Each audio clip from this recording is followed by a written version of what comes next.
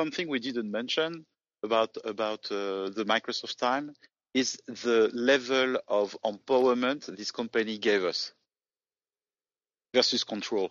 It's amazing. When I think about it, I'm like, wow, what a company. You are listening to the Thriving Empire Podcast Season 4, all about how to be a brilliant remote worker. Whether you're a seasoned remote worker, you found yourself reluctantly working from home, or you simply want to move from a co-located office role to one that is 100% remote, you're going to love this season. We talk to the founders and leaders of remote teams who share with us their insights on the qualities, characteristics, skills, knowledge, and experience that enable you to be a brilliant remote worker. So if you want to know how to be the best at what you do in the remote work reality, you're going to love this season. I'm your host, Stephanie Holland, remote marketing strategist, traveler, coconut macaroon addict, and remote work style obsessed. Let's get started. Hello. I hope it's a beautiful day where you are. I'm so grateful for the sunshine today.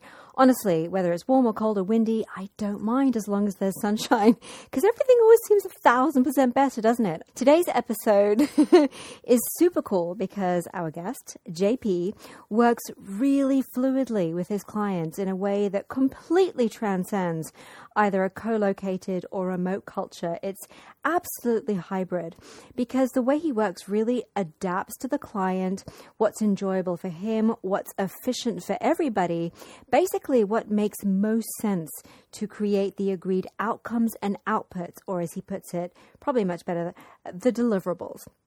Now, we met at my first ever remote first role back in 2005 at MSN Microsoft. We were both in advertising sales. I was the pan-European strategist based in London, and he was business development in Paris when our paths crossed. And we've kept in touch through all our various creative projects, our remote work experiences, lifestyle changes, and our commitment to wellness and well-being. And honestly, when we got together and had a chat, neither of us knew what would come from this conversation. But I think it's really obvious that we were both hugely influenced by the remote first culture at MSN. It really completely shaped both of our beliefs and philosophy about remote work and how good it can be. And I think it's really interesting that we both feel that diversity is actually one of the greatest and most enjoyable benefits of a remote first and flexible working culture. And we also talked about how trust and clarity of mission, or clarity of purpose, I think we called it, and flexible working combine with diversity to create unstoppable teams. And I think it really shows that when companies get this sort of remote first flexible working thing right, then work becomes so much more than your career, and really it becomes part of your positive life experience. So I think I can conclude that we both really believe that the future is fluid. JP is the founder of Holisteam, which is a positive change management company where he works with both French and international clients remotely, in person, and from his forest view in France to expand positivity from within organizations through its people culture all the way to its externally perceived brand essence. So I really hope you enjoy it. Hi, JP. Welcome to the show. Hi, Stephanie. Thanks for having me in. How's your day going? Very good. I'm actually calling from my home office. It's very sunny. I'm in the middle of the forest, and I can see basically the trees from my office, which is the kind of stuff I'm expecting to have every day. So very good, thanks. That reminds me of one of my favorite Magritte paintings. So listen, remote has become an overnight phenomenon, right? But my first remote first role was back in 2004. So I know that remote working and remote companies are nothing new, but they've been functioning for a really, really long time. And at MSN Microsoft, that's where I met you. You were in the Paris office. I was in the London office. And actually, now when I think of a remote maverick, I actually do think of you, because You have been, and I've never told you this directly, but you've been a real role model for me because you've always been instigating new projects and initiatives from concept to fruition. You've been experimenting, you've been open to exploring what creativity means in a digital world and how to use technology in a different way. And I often kind of wonder, I mean, you were very entrepreneurial already at MSN Microsoft, and I think we both really felt that Microsoft gave us a lot of room to kind of play and explore and take our skill set and, follow our passions and interests in a very encouraging way. But I'm kind of wondering, was this your kind of first experience of being at a remote first company, or did it begin before that? It was actually my first remote experience, I have to say. I was basically in the Paris office, but I had a kind of maverick team. Um, Someone from Australia, another one from UK, another one from South Africa. And actually, we didn't think actually we were going to work remotely. We were basically working with what we had in our hands and where we have been located. And the reality was that we discovered and learned how to work remotely at this time because of the distance. It was as simple as that. Um, so yeah, it was the first remote experience as part of MSN, and if I remember well, I think it lasted kind of 5 years in this model. And what did it lead to? I know that I mean, you've done so much in between then and now, and we've kept in touch the whole time. And I've seen you create new projects, and we've talked about your different projects that you've worked on as a kind of remote leader, really. So you're almost a hybrid remote worker, remote leadership. How have you managed to craft that, or really kind of construct that kind of role for yourself, working remotely in a leadership role with organizations? It's not actually a process. What I felt was that um, being in a position where I can have some freedom to move, I can manage my agenda, I can work as a team with a team which is not necessarily in front of me, but where I could collaborate with I thought the best people in a specific discipline or for a specific moment in a project. This is how it happened, actually.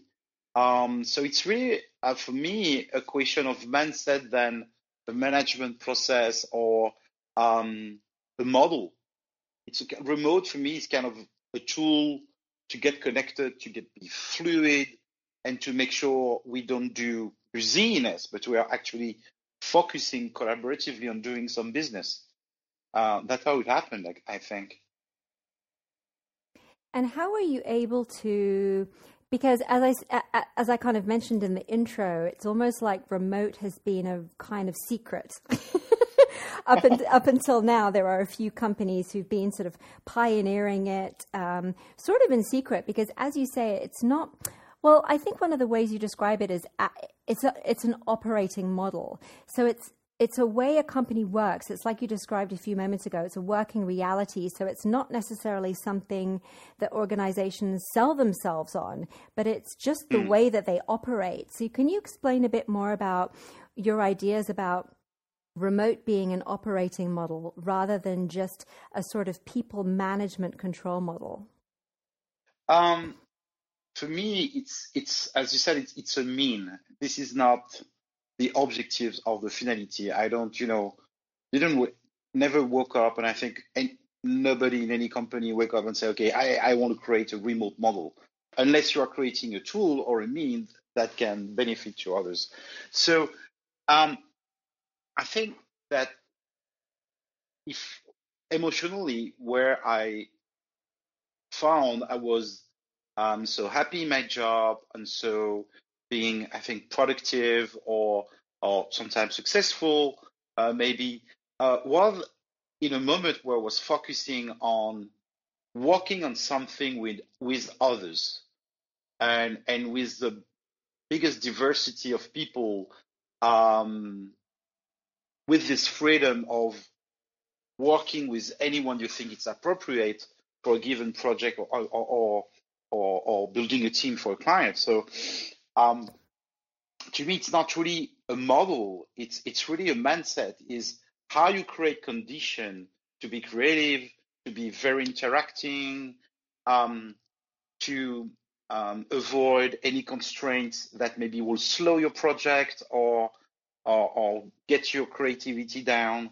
Yeah, it's a question of freedom, basically.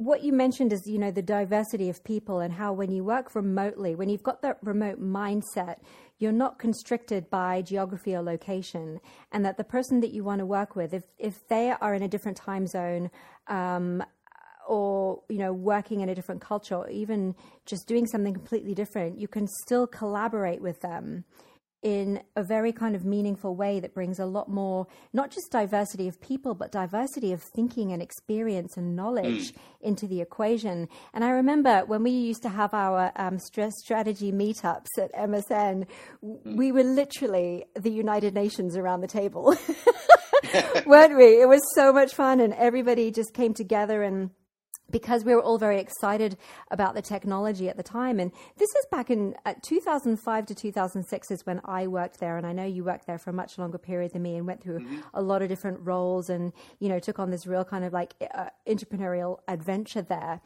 But for me, it was just a really powerful lesson in that kind of diversity is very synergistic. And it creates so much more than the sum of your parts when people who have different sort of ages and backgrounds and experiences and education, different gender and different abilities all kind of come together with that shared common goal. And that was back when Microsoft and Yahoo, another company I worked with, were real pioneers in the technology space. And certainly I think you and I were involved when we worked together in the kind of display advertising space and sort of like creative advertising solutions. And it was still primarily banners and buttons back then, wasn't it? And we were kind of moving into new areas, and it's progressed so much more into all these like crazy niches that just blow my mind today. But yeah, I really love that you've already kind of touched on a few really interesting ideas. That for us, it was simply a working reality. We didn't question it.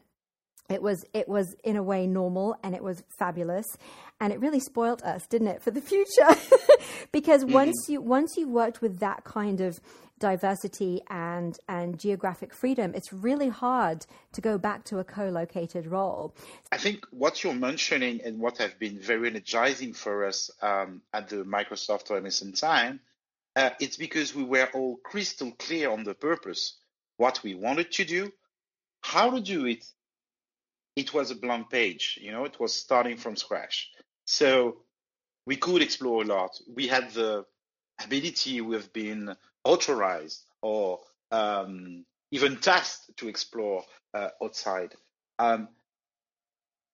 Now, really, I think the purpose is that we are forced to be in a remote way of working. It gives a lot of freedom, but it needs to be very precise, and meeting someone in an office, nothing can replace this. The question is, how do you balance that given the current circumstances? So it depends from time to time, really. You're absolutely right. And I think that's why everyone's saying, the future is remote, but actually the future will quite rightly be a hybrid, won't it? Yeah, it will be a hybrid, but for sure it will give something flat in the way of working. If you think back of what we have been experiencing, we didn't actually have something to do where how many people you manage to be part of this team, how much money do you make in a month to be part of this team, where are you in the organization. It was very flat in terms of way of working. It's like everybody knows, yes, there is a partition. We know what we want to do. How you do it, from where you do it, doesn't matter. Doesn't matter, really. So tell us a little bit about how you were inspired by Moby the musician. It was 15 years ago. I was looking at the documentary of this guy because I was pretty fan of his music and what he was bringing to the table. And I realized that the guy was basically working and building from New York, everything from his home. And he was talking about how he works. So he came up with an idea and said, okay, this is what I want to do. Started to share this with, I think it's 10 or 15 people around him, just to get it shaped, write the partition, and then select a team with the best drummers, the best sound maker, the best sound designer, etc., etc., and build on the fly. So literally, his music is traveling the planet and come back to him, and after that they make it the final title and bring it to the world. But the way he has been working, I mean, I think it was 15 years ago, was already fully remote working. Very, very little actually in studio. So when I found this and I looked at this, I was like, that's the life I want to live. I want to work like that. I want to work like that. I want to meet a lot of people I can work with and have no constraint of connecting or walking or getting something delivered because of the distance. So I've been lucky enough to be in a situation where I could do it. I think you're right. That's one of the benefits, is that companies really are free to choose from the best of the best around the world. And when these people who are the best at what they do come in and create a team, and they have free reign, and then you combine that with the clarity of purpose of the vision and the mission and also the values of a company, there's almost no stopping them. And I think people, many companies as well, confuse remote working with a people management model, as you said, rather than the operating model, which is, you know, the free reign plus the clarity of purpose plus the best people. And I see it in the way that companies structure their salary models, where they pay people less depending on their location. And I see it in ways they try to control the way people work. So, for example, they'll say, oh, we're remote, but you have to come into the office twice a week. Or we're remote, but you have to work 9 to 5 and come to a daily meeting at 10 a.m. Pacific time, which kind of detracts away from the fully remote first premise. So I see that what you're saying is, you know, we are being forced at the moment to work in a more, it's actually a more constricted way than what remote working would usually be like. Yeah, I think we are finding out that in a remote work environment, the individual connection with the people is becoming more and more critical, because you can't control the people. So you have to listen to them, you have to inspire them, you have to be very precise on what you expect, which role they will do, what will be their impact, and at the end of the day, what collectively you will be building. And it's far more inspiring than delegation of something or of a task in an office, where most of the time, because we are just face to face, we assume that people will understand what we are saying and what we want. In a remote environment, it has to be more precise. Some people would like to be on video. Some other people don't want to be on video. Some people will have to get a message or a mail. Some others will have to have a connection or interaction, starting with how you're doing, how do you feel today, what your agenda looks like for today, given the stuff we want to do, stuff like that. So I think there is a huge opportunity to get more attention to the individuals, and be more precise on what we expect to be done or to provide to a project. And I think that also comes down to company culture as well, and what kind of rituals they kind of set up to begin and end calls. And I remember that we used to use audio conference calls, old school conferencing, with those kind of like Star Trek star-shaped phones on the table. And we just got straight into it. You know, there was a bit of banter, chit chat while everybody was jumping on the call, but then we got kind of straight into work. And I see so many articles about how to do fun things, you know, water cooler chat. And I just think, wow, we didn't really have that. We just kind of got straight into work. And now there seems to be more of an emphasis on building communication and connection through photo of the day, or what are you drinking, and having different Slack channels, like having a Slack channel for people who have dogs in the company and all sorts of things. And I'm finding this sort of culturally very different to what I'm used to from my original remote roles, you know, before Slack existed and before video calling was the norm. And for me, especially, you mentioned listening in a different context, but just to jump on the back of that, I found audio calls much more engaging, and I found it much more easy to be part of a meeting and to really focus on a meeting when it was audio calls. And now everybody seems to be obsessed with video calling, and I feel like video calling is a distraction, mostly because if you don't look at the webcam, it looks like somebody isn't even looking at you. So you just get a bunch of faces on the screen kind of looking off to the left or to the right. And for me, that kind of takes away from the intimacy. Whereas just like listening to a podcast and you've got earbuds in your ear, listening to an audio call always felt to me a lot more intimate, and I was able to be more focused. I think you're touching something very interesting, and I think it applies as well to the podcast, for example. The podcasts are very more intimate. You pay attention. You're kind of you feel part of the conversation in a podcast, where when you watch something or discussion on a video, you feel outside of the screen. So the sound is very interesting. And what I found out working remotely with some of the clients is we would start with the video on, just to say hi, how you doing, see, just to, you know, and watch each other. And then we will switch to audio when we start to talk business, because we are more focused. I fully agree with you. We are more focused when we are on audio rather than video. Some people would like to see each other because otherwise they don't feel part of the conversation. Some people will be more comfortable with audio because they want to keep focus on things and are very sensitive to audio. We're not all the same. So I have a lot of empathy for the managers or people leading teams today, because there is a lot more to be done to understand how it works. If someone is not happy seeing himself or herself on a video, we need to pay attention to that. So some would like to be on the video, some others would like to be in audio only. The beauty of like the tool, Teams or Zoom, allows to have a conversation and respect everybody in the room.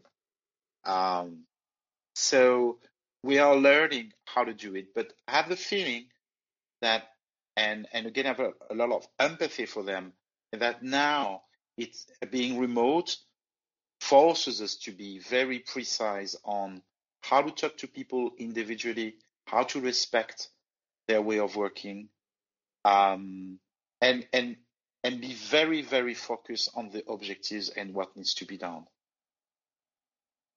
I like what you said about, you know, it depending on the individual. And I think that's where an organization as large as Microsoft and MSN, and being remote first, but also having offices around the world. So we had this blended experience where if we wanted to work remotely, we could. If we wanted to travel to the Brussels office or the Milan office or the Paris office or the London office, we could.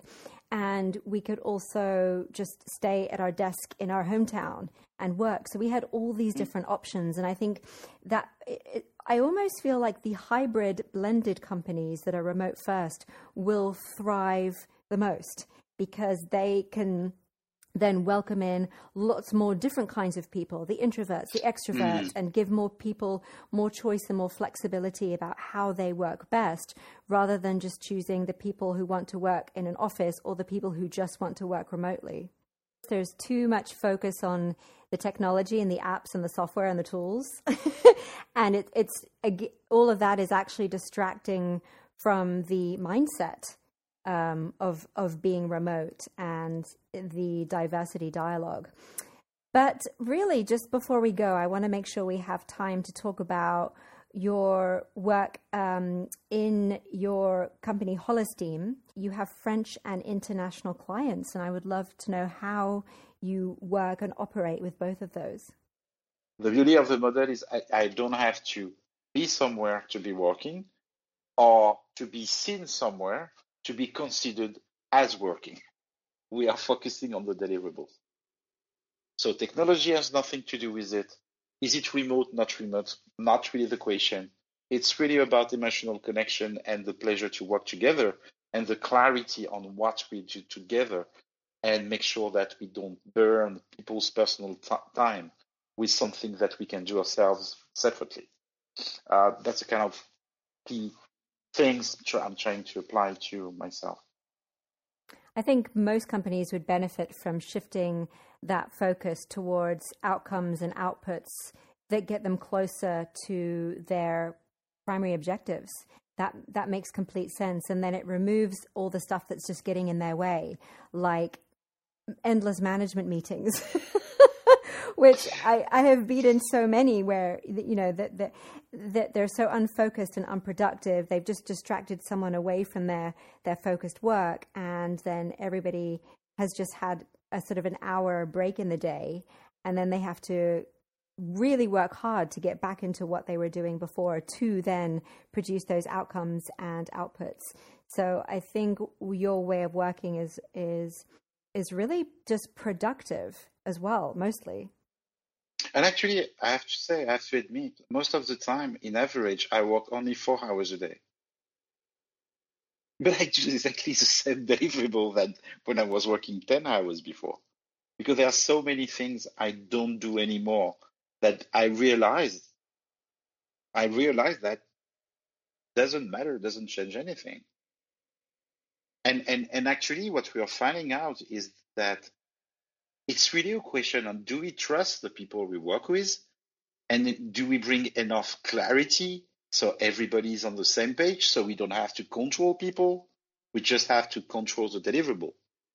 But then the question is maybe in terms of trust, we are used to give trust if we think the other deserves the trust. But what if we give trust and so people can be trustworthy? They can allow themselves to accept this trust and then be focused, be engaged and stuff like that. So I think here, the big danger that we're living maybe, or the big trap we may not want to fall into is to make confusion between clarity and control. Remote can bring a lot of clarity. I think you've just hit the nail on the head. You've discovered the holy grail: more trust, more clarity, better output, and working less hours. So JP, if people want to find out more about you and Holosteam, where should they go? No, the best way to connect is definitely on LinkedIn. Okay, so cool. Just say hi, we connect, we exchange, we can have a conversation, and we start from there. Wonderful. JP, thank you for joining us today. Thanks for hosting. Much appreciated. Thank you for listening to this episode of Thriving Empire. I appreciate you being here and hanging out with me. Now, if you're not subscribed already, head over to stephanieholland.co, that's C-O, and sign up right on the page so that you never miss an episode. And if you're enjoying the show, I have a favor to ask you. Would you rate and review it on iTunes, please? Just search Thriving Empire on iTunes. Click subscribe, then ratings and reviews, and you'll be asked to give it a star rating and a quick sentence or two on what you think about it and what you think about me. Now, this will really help other people find it too, so that more people can build their career and create the life they really want simultaneously. Thank you so much. Have a beautiful week and see you next time on Thriving Empire.